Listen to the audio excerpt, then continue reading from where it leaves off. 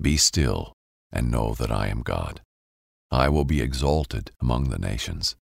I will be exalted in the earth. Psalm 46:10. Lord, today I acknowledge that you are God and that I am not. I surrender my life to you completely. I give you full control in every aspect, in every area, and in everything that concerns me. I know I can trust you. You are always working everything together for my good and for your glory. As I go about my day, help me to remember what I have prayed. Help me to remember how strong and mighty you are. Help me to remember how wise you are and how loving and kind and faithful and true. Help me to keep bringing everything to you. Today I will be open and honest with you. I will pour out my heart to you. I thank you in advance for the answers that are already on the way, the things you set in motion long ago. I praise you with my whole heart, and not just when things go my way, when I can see what you are up to.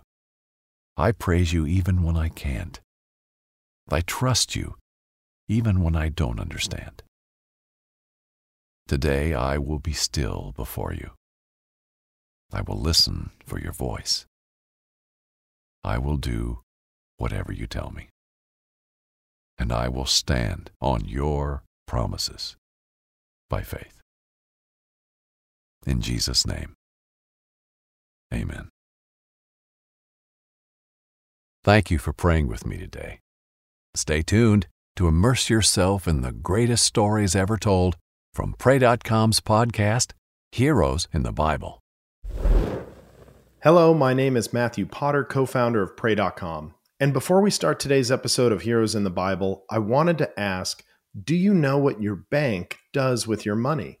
At America's Christian Credit Union, your everyday banking helps grow churches, expand the reach of missions agencies, and supports fellow believers across the country.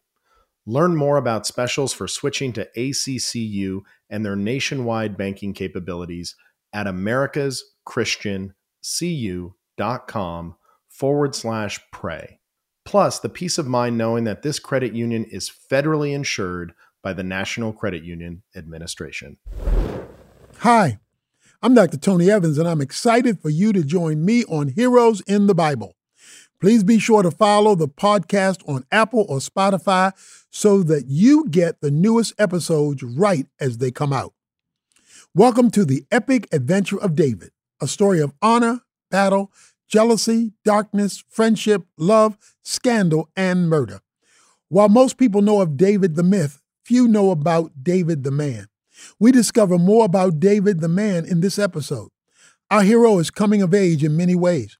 He has men under his command, rapport with the king, and a budding new romance. By the end of this episode, we begin to see David differently. He is no longer the ruddy and small shepherd boy, but a respected and feared warrior. Saul will begin to look at David differently as well. David did not pose a threat to Saul before, since he was just a bard and servant, but it becomes very apparent in this episode that David is destined for greatness. Israel sees it, Jonathan sees it, but Saul refuses to acknowledge it. This story begins with a prelude. This prelude takes us back in time to Joseph's life. The jealousy of his brothers overcame them and led them to cruel acts. This episode explores just how deadly jealousy can be and how any person's rise to prominence will come with enemies. This episode will also explore the complicated family dynamic of Saul's house.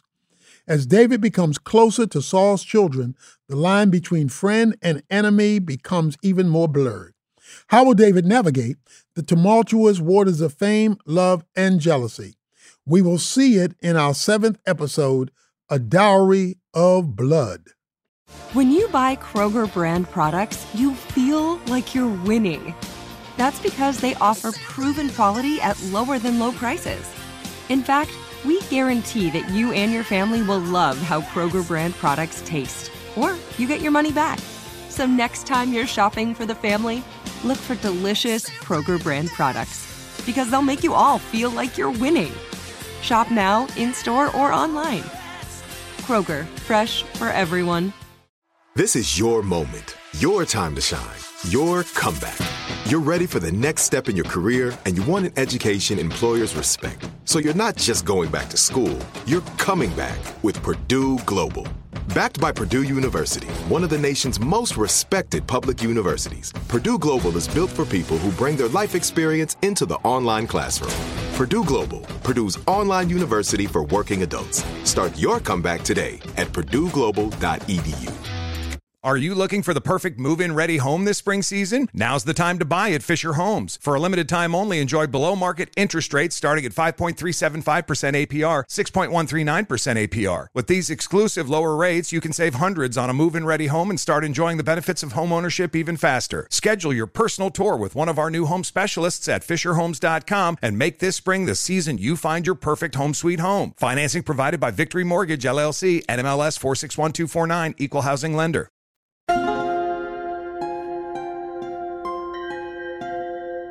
Prelude to Chapter 7. Jealousy was the poison that killed the conscience of Judah. Seared by bitterness and contempt, he leaned over his younger brother Joseph. "Where are you running off to?" Judah scoffed. "Are you afraid?" Joseph gulped. There was no escaping what was about to come. His eyes darted towards the trail. He sprinted forward only to be stopped by his brothers and shoved back into the middle of the circle. They closed in on him. Simeon lunged forward for the first blow right to the jaw. Joseph recoiled and stumbled back, only to be shoved to the ground by Levi. His brothers pounced on him, tearing the coat right off his body. Their kicks seemed endless. Joseph could feel his ribs cracking under the pressure of their blows. "Stop! Someone help me!" Joseph cried, but his brothers were too enraged to give mercy. Judah picked Joseph up by his hair and held his face tightly. "Tell me, Joseph, in all your dreaming, did you ever see this?" Tears streamed down Joseph's face. He could not speak. He could barely breathe. Judah threw him against the rocks. Joseph lay there helplessly. His brothers were filled with spite. They took his limp and mangled body and threw him into an empty pit. Joseph tumbled down 15 feet, hitting the cold dirt below. A cloud of dust rose in the air as Joseph's body hit the ground. He gasped for breath, coughing up blood. Joseph rolled onto his back, seeing the silhouetted faces of his brothers above. His eyes were growing dim, and the light from above was slipping from his sight. Feeling broken and abandoned, Joseph closed his eyes. All turned dark for Joseph. The cave was wet and the sun's rays could not touch the bottom.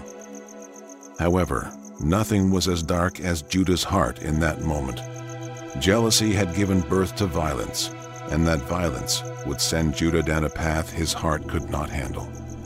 All of the brothers stood over the cave in which Joseph lay. They huffed with pride and contempt. They were woefully unaware of the pain they were causing themselves. Jealousy is a poison that kills slowly.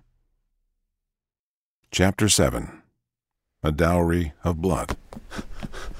Jonathan's legs could not run any faster. His heart was ready to burst out of his chest as he turned the corner past an opening in the rocks by the battlefield. The Philistine chariots were gaining on him, and Jonathan was losing strength quickly. Their spears were lifted high, waiting for the right moment to launch. Jonathan looked back. He had only moments before they caught up to him. He looked forward. A dead end met him at the back of the canyon. He had to think quickly. He saw a few crags in the stone wall of the canyon. Perhaps he could jump quick enough to scale the wall and get to safety. It was his only option. With all the strength he had left, Jonathan threw away the sword in his hand and leapt towards the stone wall. His right hand gripped the crag in the wall, allowing him to swing his left hand up and grab the other. Jonathan gained his footing and began to climb. He heard the Philistines enter the canyon. The wall was only a dozen feet tall. All Jonathan needed was a few more steps to bring himself over. He swung his arm to the top of the wall and began to lift himself up. Then a Philistine spear aimed at his head missed, causing the rocks near his hands to crumble. Jonathan fell to the ground on his back. The little air he had left in his lungs escaped him. Jonathan gasped and looked up to see the Philistine chariots aimed and ready to execute him. With groaning, Jonathan stumbled to his feet.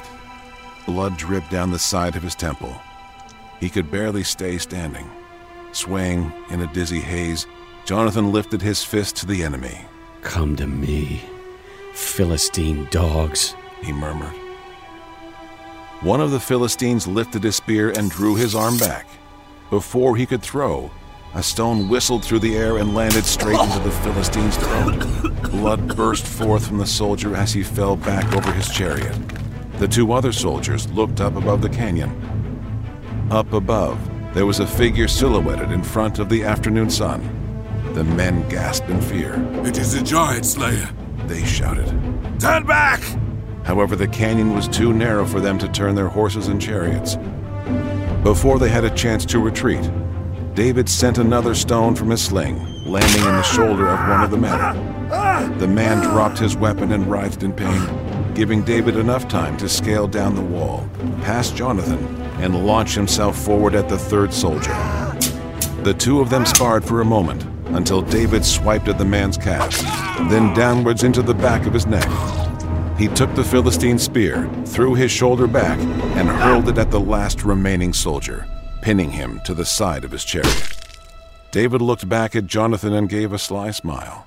"Perhaps you are too old to be battling, eh?" David jested. Jonathan laughed and picked up his sword. He shook his head and hugged David. "With you as my guardian angel, I shall be fighting till I'm the age of Noah." David took Jonathan's arm and placed it over his shoulder, helping him limp back to camp. Jonathan sighed and grinned from ear to ear. "I love you more than a brother, David. Never forget that." David nodded in agreement. The two of them stumbled back to camp where the others had returned. It was yet another victory over the Philistines. A victory Jonathan would not have enjoyed if it weren't for David the Giant Slayer. The two of them laughed at the nickname. The Philistines had been telling tales of David, how he called down fire from the heavens and his sword was made of lightning. However, David knew that he was still just a shepherd boy, although battle did seem to suit him. Ever since his victory against Goliath, Saul had put him in the command of over 1,000 men. Together, he and Jonathan had successfully staved off over a dozen raids by the Philistines. The two men leaned back by the fire, resting their weary legs. It was a warm night, and the stars were laid out on the horizon like a blanket. Jonathan sat opposite David by the fire. Although he was older than David, and the first in line to receive the throne of his father Saul, Jonathan knew in his heart that David was meant to be king. He could feel the presence of God upon him. Jonathan, being a humble man, elevated David above himself. He looked down at the royal robe he wore given by his father. It never did feel like it fit him. The role of king was never something he truly thought about, although his men talked about it often. Jonathan looked over at David, who was poking at the fire. He watched as David took a stick and ensured all the coals were touching one another. He tended to the fire with the same care he tended to sheep. Jonathan stood up and brought a wooden chest out of his tent. He placed it on the floor next to David. "Open it," Jonathan said. Confused, David opened the chest and saw Jonathan's royal armor. Light steel scales covered the leather armor. The shoulder plates were formed to perfection and polished perfectly. It reflected the firelight. Underneath the armor was Jonathan's sword wrapped in bearskin. It was lightweight but sturdy. David took it in his hand and held it next to the firelight. It was a magnificent blade, far superior to the blade he had been wielding. Jonathan took off his royal robe and placed it on David's shoulders. "These are all yours now, David. Take good care of them." David looked over to Jonathan, who sat back down across from him. "Are you going somewhere that you need me to take care of these?" he asked. "Of course not." Jonathan chuckled. "I will be here to fight beside you until my dying breath. A warrior's armor and sword represents his safety and entire life. I give these to you as a symbol of our friendship. I care more about you than my own life." David was dismayed at Jonathan's love and friendship. His own brothers had always mocked him and cast him aside. He had never known the feeling of true brotherhood. David stroked the royal robe that Jonathan had put over his shoulders. Your royal robe is not armor, Jonathan. Why give it to me, along with the rest? Jonathan's smile quickly turned into a serious gaze. He leaned over and stared intently at David through the fire. Its flickering flames reflected in his eyes. I have given these to you because you will be the next king of Israel. You should be dressed and armed as the prince, not I. You are the firstborn son of the king, Jonathan, David replied. I am the youngest son of a herdsman. There's no place for me on the throne of Israel. God uplifts the humble, David, Jonathan said, leaning his head back and looking up at the stars.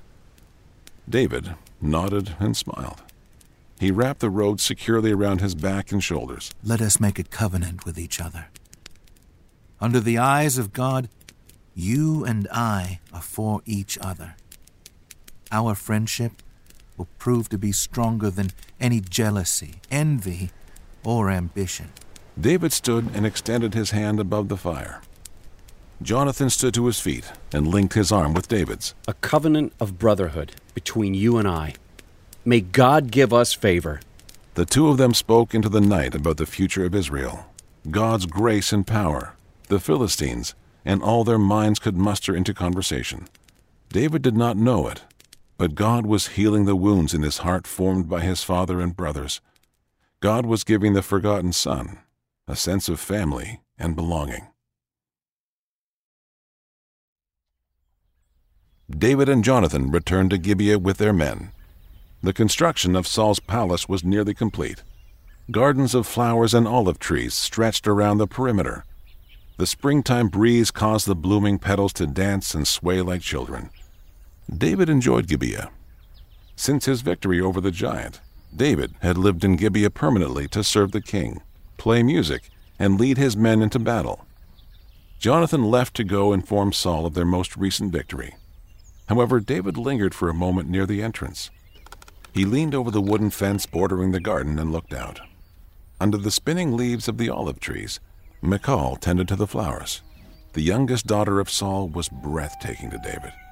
He leaned over the fence, doing his best to steal just one glance from her. However, she wasn't looking. David took an olive and placed it in the leather strap of his sling. Gently, David shot an olive right above her head, causing the leaves to rustle above her. She looked to see the giant slayer gazing at her. Michal blushed and waved. David smiled ear to ear. He kept his eyes fixed on her, and she fixed her gaze on him. It was all David could ask for. Just a moment. Where is David? Saul's voice shouted from within the palace. David chuckled. He scratched his head and gave a final wave to Michal. She leaned on the tree, watching him leave into her father's halls. She longed to be with him. The young girl in her loved the attention of the giant slayer. However, she would never quite understand just how much David was destined for. How could she? David himself did not know what was in store either. They are marching dangerously close to Jerusalem, Saul said, pacing back and forth in front of his throne.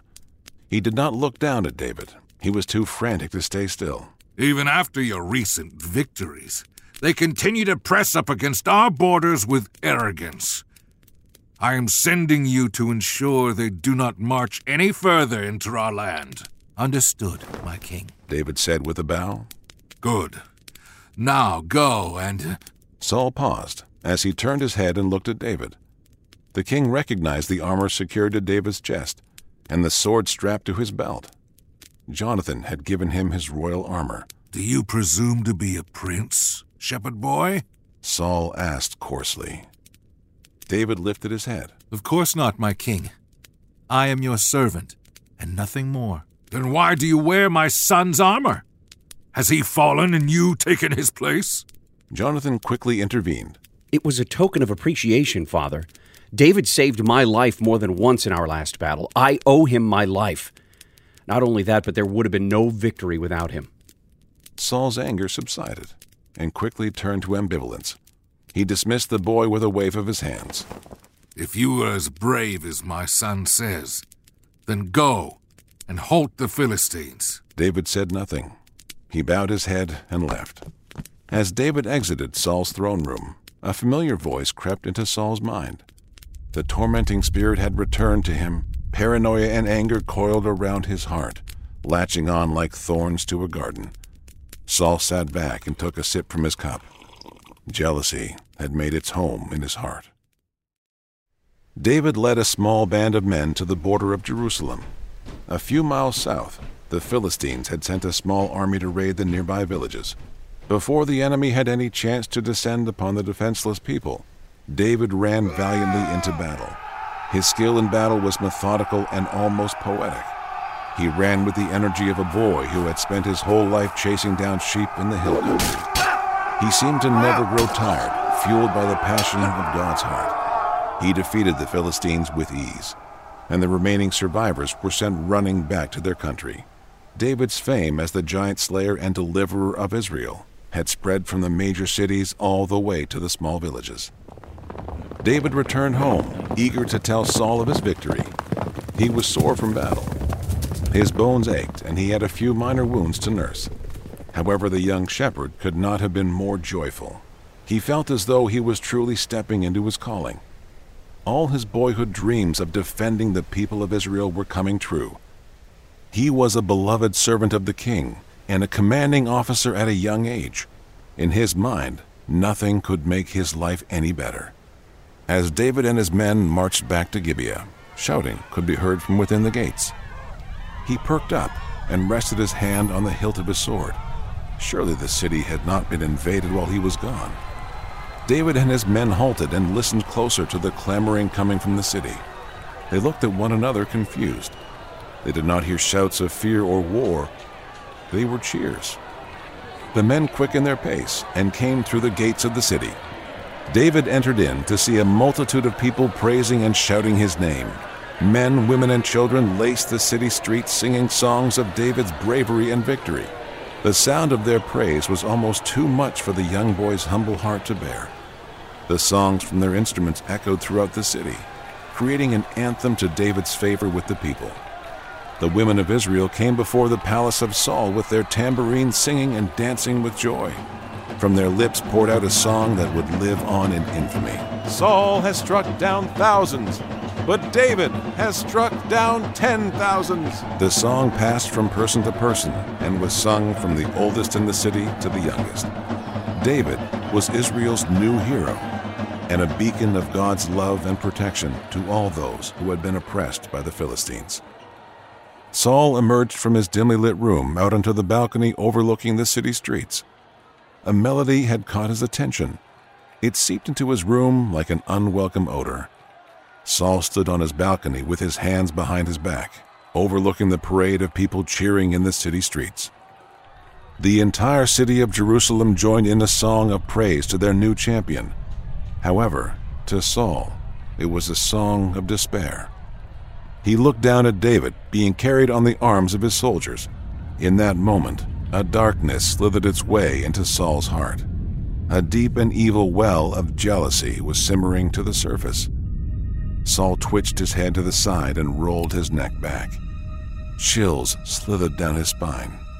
He looked down at the people. "I hate them," he whispered. "They have given David the glory that I deserve." Saul leaned over the balcony and gripped its edges tightly. He gritted his teeth and furrowed his brow. "He will not take my kingdom away from me," Saul said to himself. "I will not let him!" Saul retreated back into the darkness of his room. There he allowed his mind to stir in paranoia. He paced back and forth, creating more and more reasons to hate David for his success.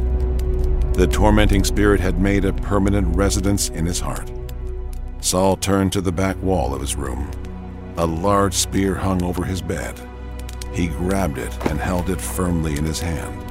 The dreaded song could be heard even from his closed doors. Saul roared and threw the spear at the door. It pierced through the wood, splitting it in two. Saul flared with anger, jealous fire reflecting through his eyes. The next day, Saul rose and went to his throne room. It was warm, and the fire in the center had been tended to by David all morning. He sat beside it with his harp. The shepherd bowed to the king as he entered. Saul sneered at the gesture and sat on his throne with his spear gripped firmly in his hand. David could sense the tension in the room. "Good morning, my king," he said softly. Saul tilted his head to the side. "And what makes it good, boy? I trust you have good news for me." David nodded. "Yes, my lord. Your servant has done as you asked. We marched against the Philistine raiders and vanquished them. It was by your wisdom and foresight we were able to get there quickly before they attacked." "Don't patronize me," Saul thought to himself. Instead, he said nothing. He simply stared at David in silence, allowing his piercing gaze to make him sweat. After enough pause, Saul broke the silence. "Although you, and others, see yourself as a hero, I would like to remind you that you are still my servant and musician. Is that clear?" "Of course," David said nervously. "Is there a hymn you would like played?" Saul simply waved for him to play anything. So David began to strum his harp. The notes rose and fell gracefully, tugging at the parts of Saul's heart that were not completely shrouded in darkness. The music was intensely spiritual. As David sang, it was as if angels were joining in with him to sing the chorus. Saul's bottom lip began to quiver.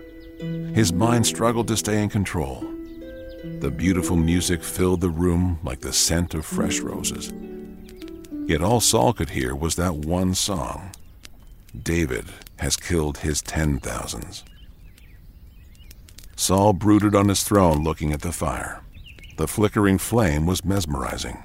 His mind wandered to days past, days of hope for a new kingdom, days when Samuel had guided him into truth, and God's favor was upon him.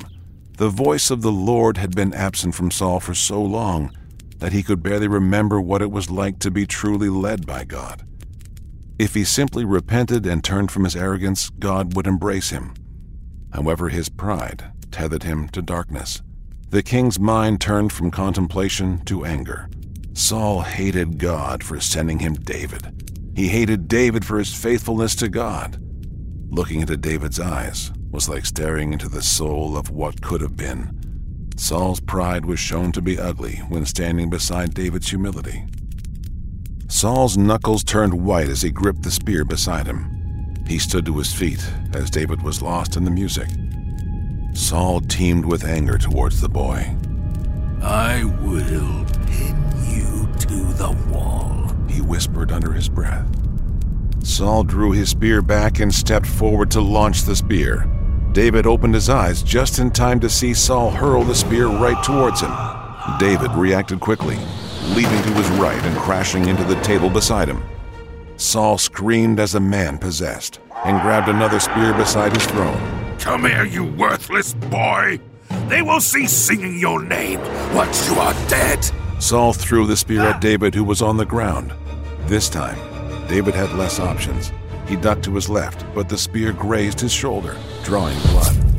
As Saul reached for a third spear, David leapt out the window and fell a few feet into the grass. He ran and did not look back. Saul's chest rose up and down with fury. However, as David left, his anger turned quickly into regret. The king dropped the spear in his hands, fell to his knees, and wept. David had eluded him, just as Samuel's approval and just as God's favor. Are you looking for the perfect move-in ready home this spring season? Now's the time to buy at Fisher Homes. For a limited time only, enjoy below-market interest rates starting at 5.375% APR, 6.139% APR. With these exclusive lower rates, you can save hundreds on a move-in ready home and start enjoying the benefits of homeownership even faster. Schedule your personal tour with one of our new home specialists at FisherHomes.com and make this spring the season you find your perfect home sweet home. Financing provided by Victory Mortgage, LLC, NMLS 461249, Equal Housing Lender. This is it. Your moment. This is your time to make your comeback with Purdue Global. When you come back with a Purdue Global degree, you create opportunity for yourself, your family, and your future. It's a degree you can be proud of, a degree that employers will trust and respect. Purdue Global offers working adults like you over 175 flexible degree programs to meet your specific career goals. These include associate, bachelor's, master's, and doctoral degrees and certificates. Purdue Global degree programs range from nursing to business to communication and more. Whatever your interest, we have the degree that will move you forward. You have the knowledge, you have the experience. Now it's time to get credit for the work you've done and earn the recognition you deserve with Purdue Global, Purdue's online university for working adults. You know you're worth it. We do too. So don't wait another second to get the degree that will take your career to the next level. Start your comeback today at purdueglobal.edu. David ran to the stables outside the palace and caught his breath. Leaning against the back of the stable doors, he looked at his shoulder. Only a minor wound. It would heal given the right bandages. He patched himself up and remained in his quarters until sundown. When the sun descended, David snuck out of his room and crept near Saul's window. He peeked his head in to see Saul hunched over by the fire.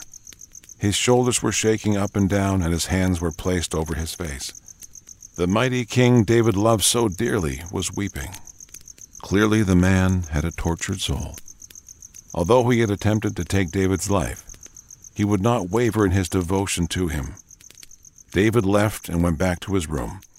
He resolved in his heart to stand before Saul the next morning and play music. The king needed him now more than ever. Saul woke up the next morning with the same self-hatred he fell asleep with. However, it did not take long for him to bury his shame and redirect his hatred towards David again. Saul entered the halls to have breakfast with his wife and children. David was also in attendance, sitting beside Jonathan and his family. Saul looked at David with contempt, sat himself down, and began to eat.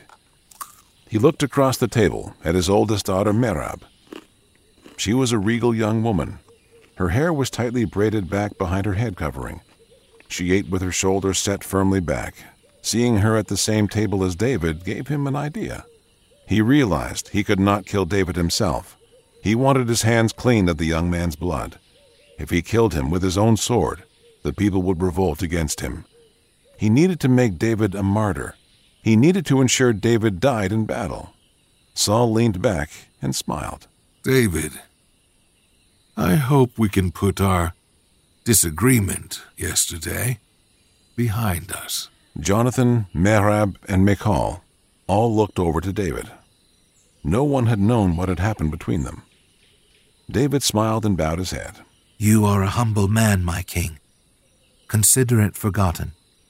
Forgive me if I had done anything to provoke you. Saul waved his hand. It is merely the weight of the crown. You are a good man and a good warrior. It is for this reason I desire to give you the hand of my daughter, Merab. Merab coughed, nearly choking on her food. Father, but I am engaged to marry Adriel. He had paid the dowry already. Merab was slightly panicked, having already developed feelings for her betrothed. Michal's heart also sank. She loved David dearly, and it would pain her to see him marry her sister. Nonsense, Saul said with a chuckle. This is the giant slayer. Did I not promise that whoever defeated Goliath would have your hand in marriage? The two of you must be wed. David was speechless. Merab was beautiful and virtuous, but he had grown fond of Michal, the youngest, and knew that the marriage would break her heart as it did his. He bowed his head to Saul and said, My king, who am I to marry your firstborn daughter? I am a descendant of farmers and herders. What place do I have to become the son-in-law to the king? How could I ever be worthy? By being valiant in battle. Saul responded eagerly. You will march at the front lines with 1,000 men behind you. I will have you march on my behalf as my finest warrior. May your victories grow and your worthiness of my daughter's hand. David humbly accepted. Saul joyfully raised his cup. To the betrothal of David and Merab, to the gaining of a new son, and to the prosperity of Israel. The family toasted to the betrothal. Merab's perfect posture broke as she slumped down. David smiled nervously. Just how many battles would he have to endure to be worthy? What came after was an onslaught of Philistine raids that nearly took his life on several occasions. David ran valiantly into battle, proving to Saul that he was worthy to be called a prince of Israel. With every victory, his confidence as a warrior increased. His hands became calloused from gripping his sword, and his body grew larger in frame. Battle hardened his body, but his heart was still tender and attentive to the Spirit of God. The 1,000 men behind him became bonded to him like brothers. David's courage emboldened the men of Israel and sent fear down the spines of the Philistines. As David's victories tallied, Saul became more and more furious. He had sent David into impossible situations, yet God was with him. Saul came to understand that the only way to make David fall in battle would be to break his spirit and confidence. One morning, David was walking in the cool of the morning. It was the eve of his wedding, and it had been a long time since he'd walked among the olive trees. The morning mist was refreshing to him. The heat of battle had cluttered his mind. It was a relief to be in the quiet. David took a deep breath and sighed to the Lord. My shepherd, he whispered silently. Who am I to be the son-in-law to the king? Who am I to deserve any of this? As David spoke quietly to the Lord, he could hear footsteps behind him. He turned around to see Saul. Good morning, my king. I did not expect you to be up this early. Is there something that you need? Saul plucked a flower from the garden and held it up to the morning light. I have decided that your victories in battle, as valiant as they were, still do not make you worthy of my oldest daughter. David's heart sank when he heard Saul's words. However, he said nothing in response. He allowed the king to walk past him and continue speaking. I have decided to go through with the marriage between her and Adriel the Maholathite. He is of noble birth, and his family's resources could prove useful to us. Saul peered over to David looking for a response. He hoped for a crushed spirit and downcast frown. However, David smiled and bowed to his knees before him. With his face close to the ground, David responded, saying, It was an honor to be considered to begin with, my king. You are kind to allow me to even be in your presence. I will continue to serve you however you see fit. David's humility vexed Saul. He flared his nostrils and turned away. Storming off past the trees, he caught a glimpse of his youngest daughter, Michal. The king looked back at David, then at Michal. She was watching him. She had been watching him all morning. Saul gave a fiendish smile and walked toward Michal. My dear daughter, what brings you out here in the gardens at this hour? He asked gently. Michal was startled and embarrassed. She placed her hands behind her back and looked down. Just enjoying the cool morning, Father. Saul nodded and gestured towards David. No doubt enjoying the view as well. Michal blushed and said nothing. Saul put his arm around her. I just finished telling the young man that he will not be marrying Merab. Her betrothal to Adriel is too important. Michal looked up and smiled. Her response gave everything away. Saul knew that she had fallen in love with the shepherd boy. No doubt he had probably grown fond of her as well. He had seen them exchanging glances before, stealing small moments away to talk and walk beside each other. No doubt David would move land and sea to have Michal as his bride, Saul thought to himself. Perhaps this is the motivation he needs to put himself in greater danger. Saul put his arm around his daughter and began walking back to David. Young David! Saul shouted. David turned back and faced the two of them. Saul was beaming ear to ear with joy. Finally, he found a chink in the virtuous armor of David.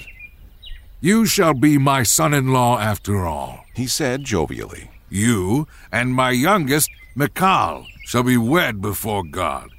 You will be made to be my son, and all the privileges of the kingdom will be yours.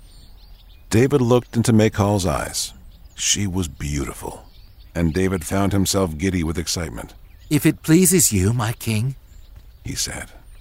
Saul smirked. Victory was within reach. He had only a few more steps to rid himself of David.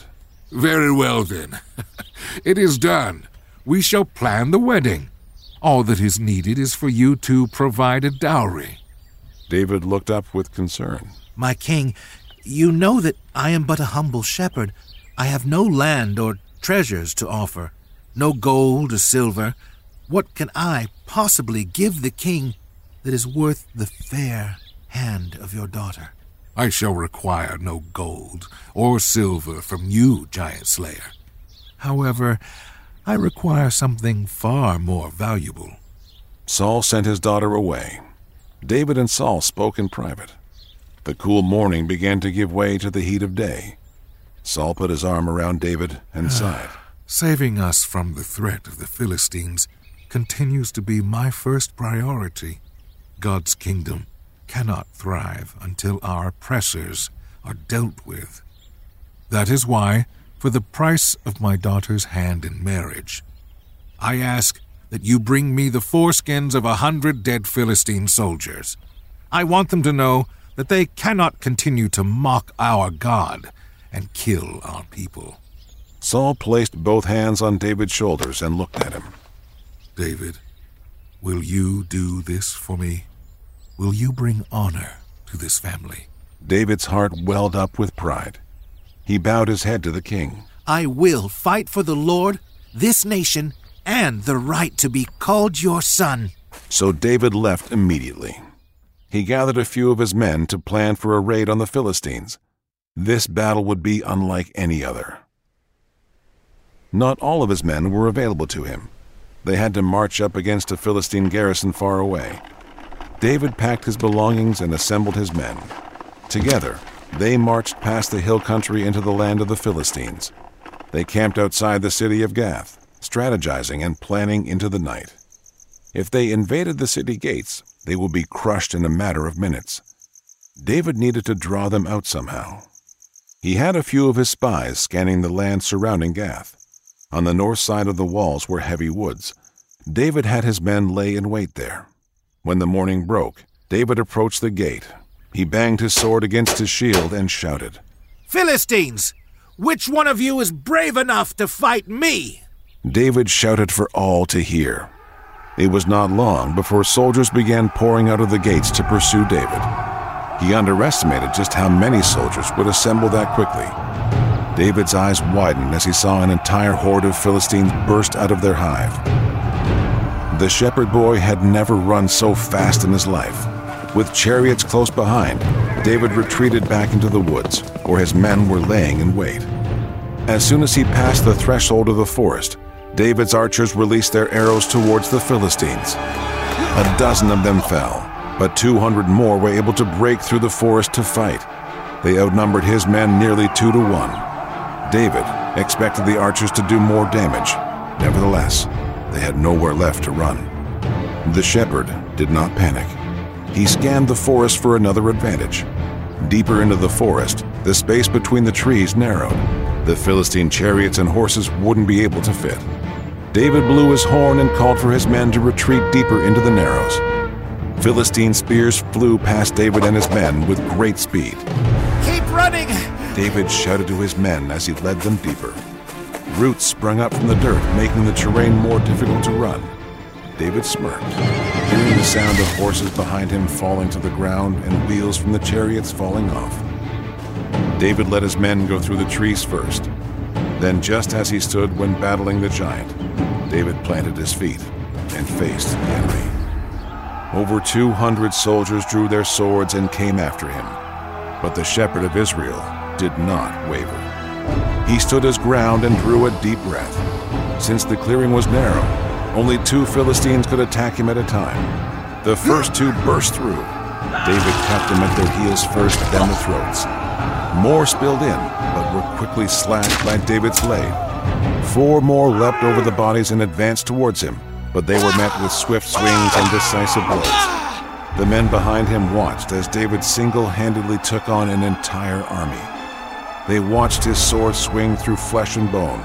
His cries shook their hearts. Emboldened by his courage, they went around the openings in the trees and hit the Philistines on the side. The battle was over in a matter of minutes. Philistine blood soaked the forest soil. Saul had asked for 100 Philistine foreskins as proof of his conquest. David walked among the bodies slain by him and his men, cutting each and every one of them with his blade. The number was 200, double what the king demanded as dowry for his daughter. It was a gruesome and bone-chilling sight. Most noble princes gave a dowry of gold, silver, and cattle to be given honor, but not David.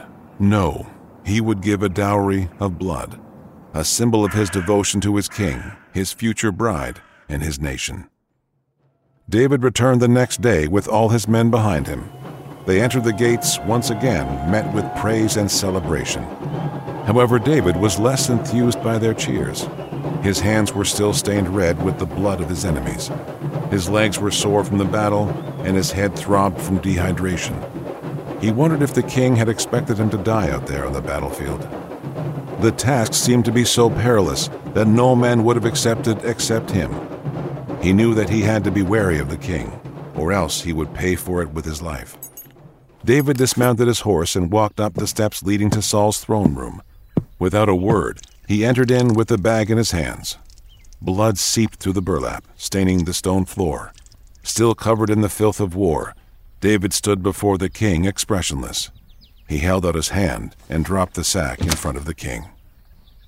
The entire council of elders stood in the presence of their king and the shepherd silently. Saul stood from his throne and looked at the bag.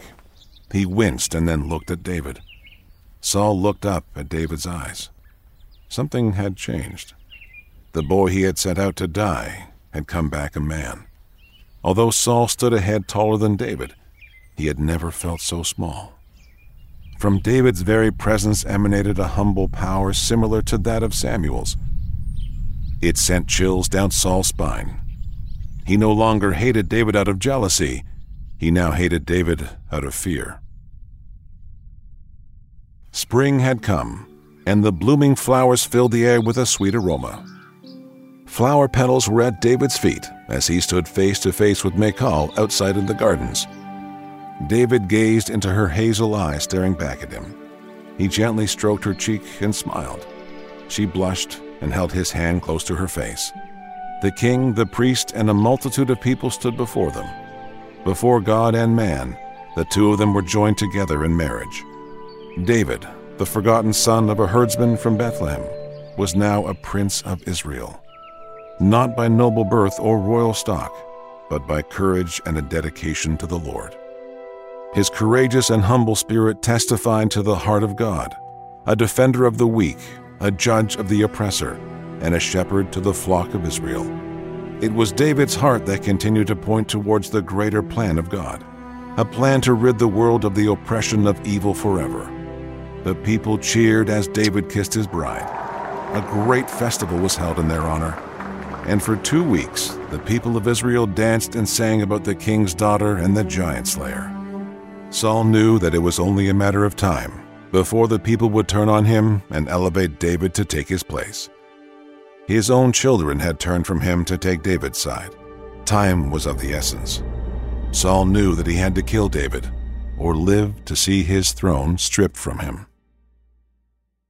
Are you looking for the perfect move-in ready home this spring season? Now's the time to buy at Fisher Homes. For a limited time only, enjoy below-market interest rates starting at 5.375% APR, 6.139% APR. With these exclusive lower rates, you can save hundreds on a move-in ready home and start enjoying the benefits of homeownership even faster. Schedule your personal tour with one of our new home specialists at FisherHomes.com and make this spring the season you find your perfect home sweet home. Financing provided by Victory Mortgage, LLC, NMLS 461249, Equal Housing Lender. This is it. Your moment. This is your time to make your comeback with Purdue Global. When you come back with a Purdue Global degree, you create opportunity for yourself, your family, and your future. It's a degree you can be proud of, a degree that employers will trust and respect. Purdue Global offers working adults like you over 175 flexible degree programs to meet your specific career goals. These include associate, bachelor's, master's, and doctoral degrees and certificates. Purdue Global degree programs range from nursing to business to communication and more. Whatever your interest, we have the degree that will move you forward. You have the knowledge, you have the experience. Now it's time to get credit for the work you've done and earn the recognition you deserve with Purdue Global, Purdue's online university for working adults. You know you're worth it. We do too. So don't wait another second to get the degree that will take your career to the next level. Start your comeback today at purdueglobal.edu. Since every minute counts when you're a new parent, who wants to waste time washing bottles? Transform this daily chore with the Baby Brezza Bottle Washer Pro, the first machine that automatically washes, sterilizes, and dries bottles, pump parts, and sippy cups at the push of a button. Its 20 spray jets clean everything 100%. Plus, it sterilizes with steam, then dries with germ-free air. Don't waste time on tedious hand washing. Let the Baby Brezza Bottle Washer Pro do it for you. Shop now at babybrezza.com. Jealousy is truly a poison that kills the conscience. It was true of Joseph's brothers when they sold him into slavery, and it was true of Saul when he tried to kill David. Jealousy drives us to contempt, and contempt leads us down a destructive path. When somebody has something we feel we deserve, it can cause us to seek out their destruction or at least revel when they fall on hard times. This episode is only the beginning of the long journey Saul and David will go on together. Joseph's brothers eventually begged for his forgiveness. At this point, we aren't sure the same thing will happen with Saul. We will have to follow the story further to find out. After the prelude, we are brought into the middle of a battle, and Jonathan is running for his life. An epic scene is set out before us. Jonathan is backed into a corner with no escape, and silhouetted on the hill is his rescuer. David leaps into the scene and defeats the Philistines, rescuing his friend from certain death. Afterwards, Jonathan and David rest by the fire, and we're given a glimpse into their friendship. David tends to the fire, ensuring all the coals burn brightly. Always remember the symbolism of the flame. It is clear that Jonathan and David love each other deeply.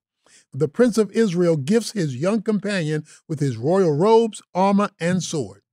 Unlike Saul's armor, Jonathan's fits perfectly, although David is not sure if he deserves the gesture. Back in those days, giving someone your armor was a gesture of complete trust. Jonathan was communicating to David that his life was more important than his own. This is a gesture of true friendship and loyalty. Jonathan had everything to lose by acknowledging David. He was next in line for the throne and more beloved than his father. No doubt Jonathan would make an excellent king if given the opportunity. But Jonathan is humble enough to acknowledge God's hand on David. This brings us to a question for ourselves. Are we this humble in our own friendships? Do we elevate our companions above ourselves? The temptation is to desire our friends to do well, but not better than us. We would cheer them on if they got a promotion, but not if they got a promotion over us. Jonathan would consider it a great success if David went on to be greater than him. In this episode, Jonathan's character is once again given to us as a contrast against Saul's.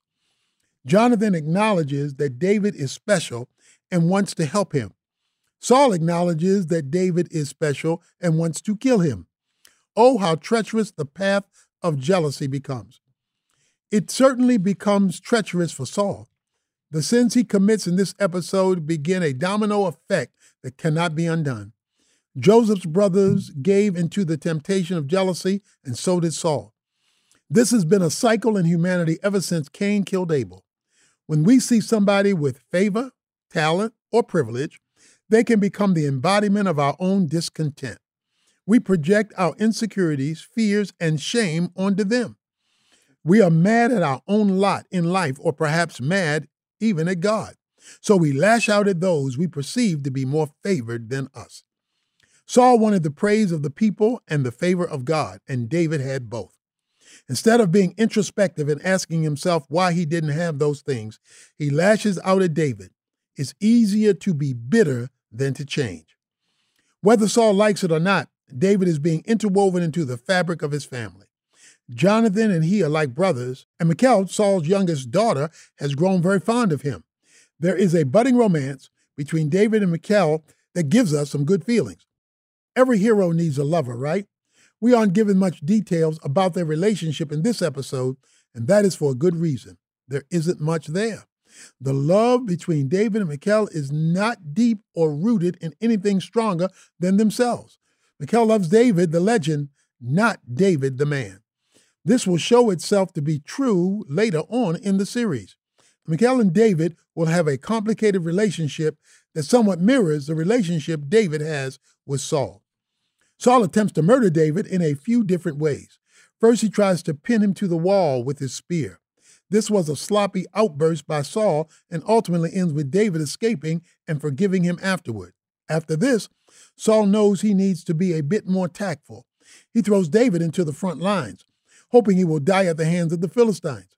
Unfortunately for Saul, David stacks even more victories. The king then gives David the nearly impossible task of retrieving 100 Philistine foreskins to prove his worth. He does this and goes above and beyond to please the king. The irony is, with each victory David wins, the more Saul hates him. The giant slayer is caught in a losing battle for the king's affection. However, David doesn't necessarily do any of these things solely for Saul's approval. He is called to be a protector of God's people and the hero of Israel. David certainly enjoys the approval of Saul, but does not need it for his own self-worth. This is a key difference between the king and the shepherd. The king desperately wants the praise and recognition of the people and fights for his own glory. The shepherd wants the protection and redemption of the people and fights for the glory of God. David's humility and character make Saul feel small and petty. This is often the case when we come face to face with truly remarkable people. People who love God and are devoted to their families and humbly serve can rub up against our egos. May we all seek to grow in such a way. In our next episode, Saul will continue down the path of jealousy. David will be forced to make hard decisions that test his character. How will he fare under intense persecution? Find out in our next episode, Exiled. Thanks again for listening. For more inspiring stories, daily prayers, and wisdom to last a lifetime, go to pray.com. Follow the podcast on Apple or Spotify to get the new episodes right as they come out and always be inspired by the Bible. God bless. Are you looking for the perfect move-in ready home this spring season? Now's the time to buy at Fisher Homes. For a limited time only, enjoy below-market interest rates starting at 5.375% APR, 6.139% APR. With these exclusive lower rates, you can save hundreds on a move-in ready home and start enjoying the benefits of home ownership even faster. Schedule your personal tour with one of our new home specialists at FisherHomes.com and make this spring the season you find your perfect home sweet home. Financing provided by Victory Mortgage, LLC, NMLS 461249, Equal Housing Lender. The wait is over. The Chi returns May 10th on Paramount Plus, and the stakes have never been higher. Everything changes on the South Side when a new threat comes to power in the Showtime original series from Emmy winner Lena Waithe. Battle lines will be drawn, alliances will shift, and danger lies around every corner, leaving everyone to wonder who they can trust. Visit ParamountPlus.com/The Chi to get a 50% discount off the Paramount Plus with Showtime annual plan. Offer ends July 14th. Subscription auto-renews. Restrictions apply. Become a part of the fast-growing health and wellness industry with an education from Trinity School of Natural Health. Trinity graduates can empower their communities through natural health principles and techniques, whether they go into practice to guide others toward their wellness goals or open a store to sell their favorite health products. Trinity grads are equipped to change lives with 19 online programs and flexibility to fit your busy schedule, including the popular Certified Natural Health Professional. You can get the training that helps you turn your passion into a career. And here's the best part. You can earn the certification in less than a year. From herbology to naturopathy and health coaching, Trinity allows you to make a meaningful difference by helping others live healthier, happier lives. Don't wait any longer to pursue your passion for natural health. Enroll today at trinityschool.org. That's trinityschool.org.